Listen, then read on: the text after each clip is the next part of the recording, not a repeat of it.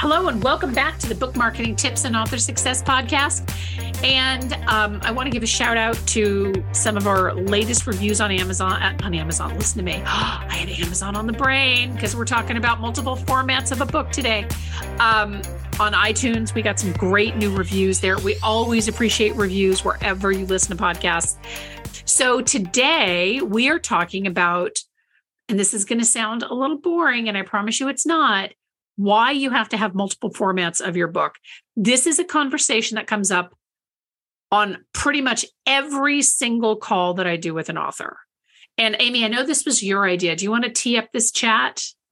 Sure. And I will say the inspiration, as most of my inspiration for this podcast, came from an author that we were kind of going over their proposal and we had a little bit back and forth, and he really kept kind of hemming and hawing about some of the strategies in there because he was fully convinced that he was only ever going to sell his print book.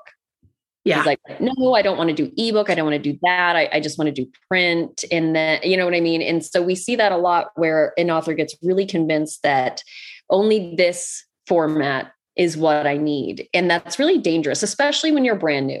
You know, we're not talking about authors veteran authors that have released 20 books already, and they know their market. They know what sells. Like, we get it. We respect that you've figured things out. Like, that's not this. We're talking about new authors that are really trying to make a place for them in the market and find their people and start building fans and readership. So we always encourage authors to release as many formats as possible. So we mean ebook, paperback, even hardback and audio, if it's within your budget. Obviously, you know, there are considerations to make there.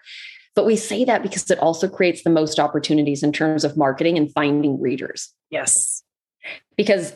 And we say this a lot, and I think authors don't think of it this way. And I hope this is often the light bulb moment, but you're not going to force an ebook reader to read a paperback.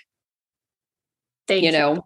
Yes. Yeah. Especially as a new author. They don't know you from Adam or Eve, so they are not going to pay more and start reading a format of a book that they don't normally read.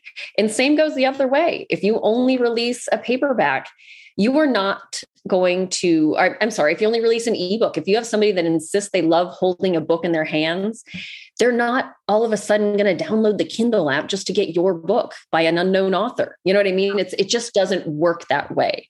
You're not going to trick them into buying something they don't want to buy. So having as many formats as possible really increases your ability to appeal to more buyers. Yeah, it does. And, it's funny that we're recording this today because I put up a post on Facebook, I think it was on Monday, and I asked, what do you prefer? Do you prefer reading an ebook or do you prefer reading in paperback? And I was shocked at how many readers still like to read print books. So never underestimate. And the other reason for this is that first off, as Amy pointed out, you never want to underestimate, where the majority of your sales are going to come from. Now, it is true that yes, genre fiction, contemporary romance tends to do more in ebook. Great. Doesn't necessarily mean you have to have a hardback, but you could definitely do a paperback.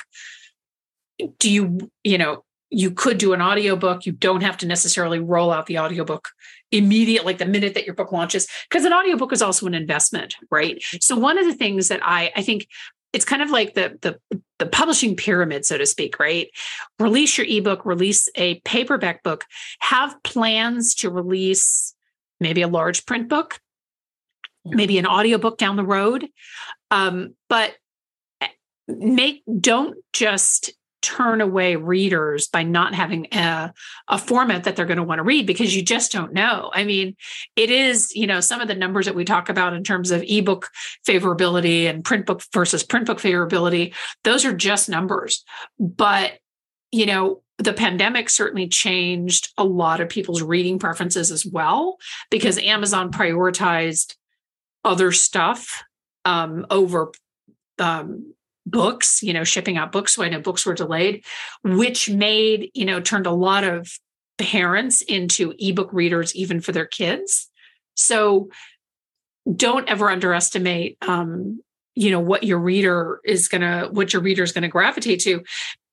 it gives you more opportunity to market, yes, but also consider the real estate on Amazon, right? So when I've had authors who have, for example, cocktail books that normally you think, well, I'm only going to print that out in hardcover.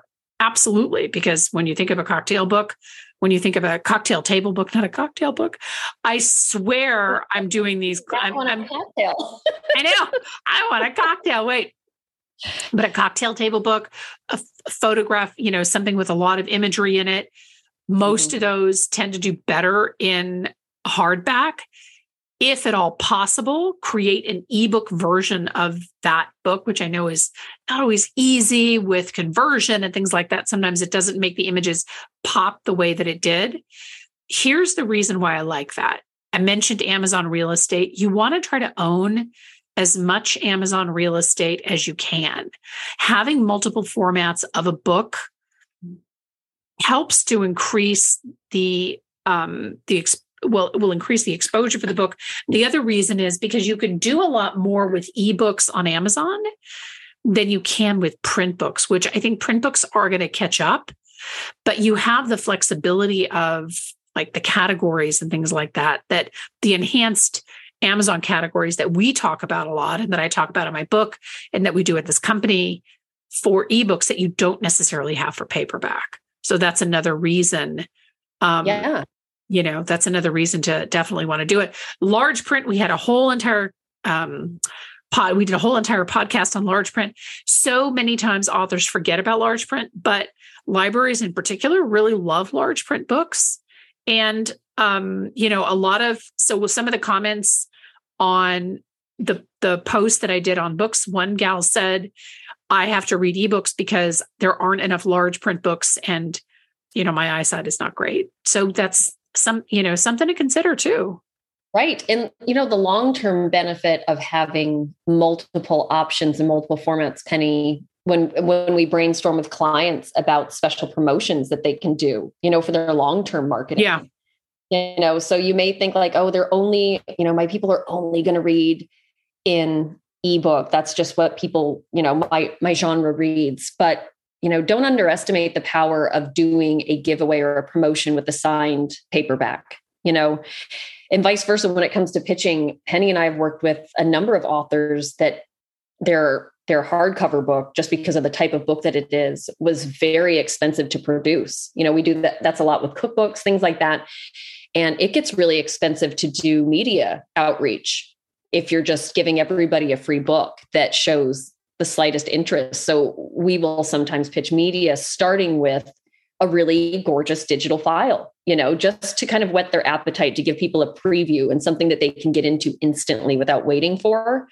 And then we'll still get a request for a print book down the road for people that are, really invested in taking a closer look at the book. But, think about those opportunities as well of what you can do with different editions that aren't always, different formats, that are harder to pull off or perhaps more expensive with one version or the other. Yeah, because you can also, every time. So let's say, for example, you release the ebook and the paperback book, and then maybe around the holidays, you decide, I think I'm going to release a hardcover version of this, or I'm going to release the audiobook. That is now a renewed opportunity to market the book, because now you have a brand new edition of the book that you published maybe even 6 months or a year ago. So there are opportunities. And that's part of the reason why I mentioned you want to pace yourself when it comes to releasing these editions. They don't have to hit Amazon on day one. But I would never launch a book with anything less than a paperback and an ebook for sure. Bottom line. Yep. The large print, huh?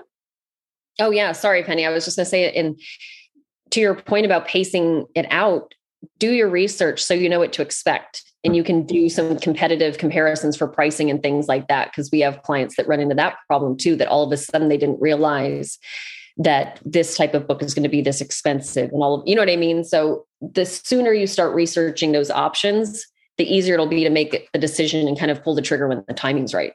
Yeah, exactly. But multiple formats of your book gives your book more of an opportunity to succeed, but also will really help to appeal to new and different markets. So definitely consider it.